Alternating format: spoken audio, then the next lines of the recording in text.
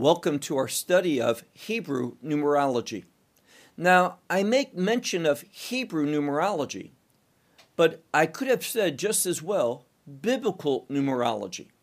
The reason why I stress Hebrew numerology is because Judaism tends to put a greater emphasis on the numbers that appear in the Bible more than what we find in Christianity. But everything I'm sharing with you is based upon what Scripture says. Not what the rabbis necessarily teach or Judaism embraces, but what we find in the Word of God. Now, in our previous installment, we dealt with the number 5. As I mentioned to you, many within Christianity see the number 5 as relating to grace. We did not present it in this way because when we examine Scripture, 5 has to do with that which is lacking, that which is incomplete, that which is not whole. But it's this number, the number 6, the number that we're going to study briefly in this session, that is going to be shown as relating to grace. And let's just begin and deal with this. 6, if you look at what many Christians say, relates to the number of man. This is false. It's based upon a false understanding of what's said in the book of Revelation towards the end of chapter 13, where we have that famous number 666. Now, even though many people relate that number as 666, it's literally 666. Not 6. And it doesn't say that it's the number of man, but rather it relates to a man, a particular man. And of course, the context would demand that man, that number relates to, is the Antichrist. Now, some will say that the number 6 speaks about the frailties of humanity, that we are weak, that we are sinful, and that we fail God. But again, when we look at the Scripture, we see something very different than that. For example, we know God, in God's perfect plan, He created the heavens and the earth in 6 days. And He made man on the 6th day. And we, in order to have life because of the fall, we need God's grace. And it's only through God's grace that we can experience God's purposes, God's plan. Let me say it simply, God's will. So the number 6 relates to God's grace, and biblically, grace brings us into God's will. It brings a godly change into our life. Grace does. And we see that relating to the significance of the number 6. Let me give you another example. According to the Word of God, humanity, man works 6 days, and then on the 7th day, he enters into Shabbat. I have shared many times that biblically, Shabbat, or the Sabbath day, relates to the kingdom. And so what we see here is that there's 6 days of labor. We are called to work. And through those 6 days, 6 relates to grace. And therefore, it's the 6th day, that day of grace, that brings us into a fellowship with God. The Shabbat, the Sabbath day.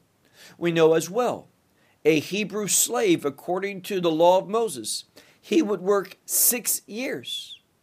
And then, at the end of the 6th year, he would go free. Why? 6 relates to grace, and grace sets us free. And that setting free is for the purpose of restoration. No longer must he serve his master. Now he is able, through the grace that 6th year brings to him, he's able now to serve God. So the number 6 relates to grace, and it puts us in God's will in order that we might do God's will. And ultimately, God's will is for His redeemed people, and we're redeemed by grace to enter into His kingdom.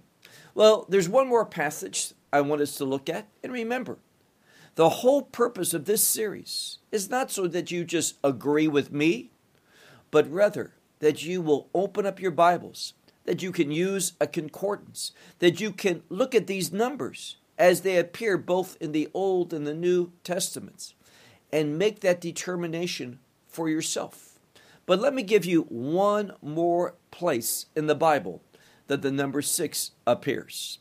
Now, we see that in the book of Isaiah and chapter 6. It is in that chapter that Isaiah receives a call upon his life. And he feels unworthy. He is a man of unclean lips, and therefore he seems inadequate. And then we're taken to a picture of an angel, not just any angel, but a seraphim. And these seraphim were told that they have, and hear this, 6 wings. And we find that they use all 6 wings in their service. And what happens? Well, one of these seraphim, the Bible says that he flies over and he takes a coal, a hot coal with tongs. And what does he do? He takes that hot coal and he touches the lips of Isaiah. And what happens? He takes away the sin, the iniquity. It has an atoning, a purifying, a cleansing effect upon Isaiah.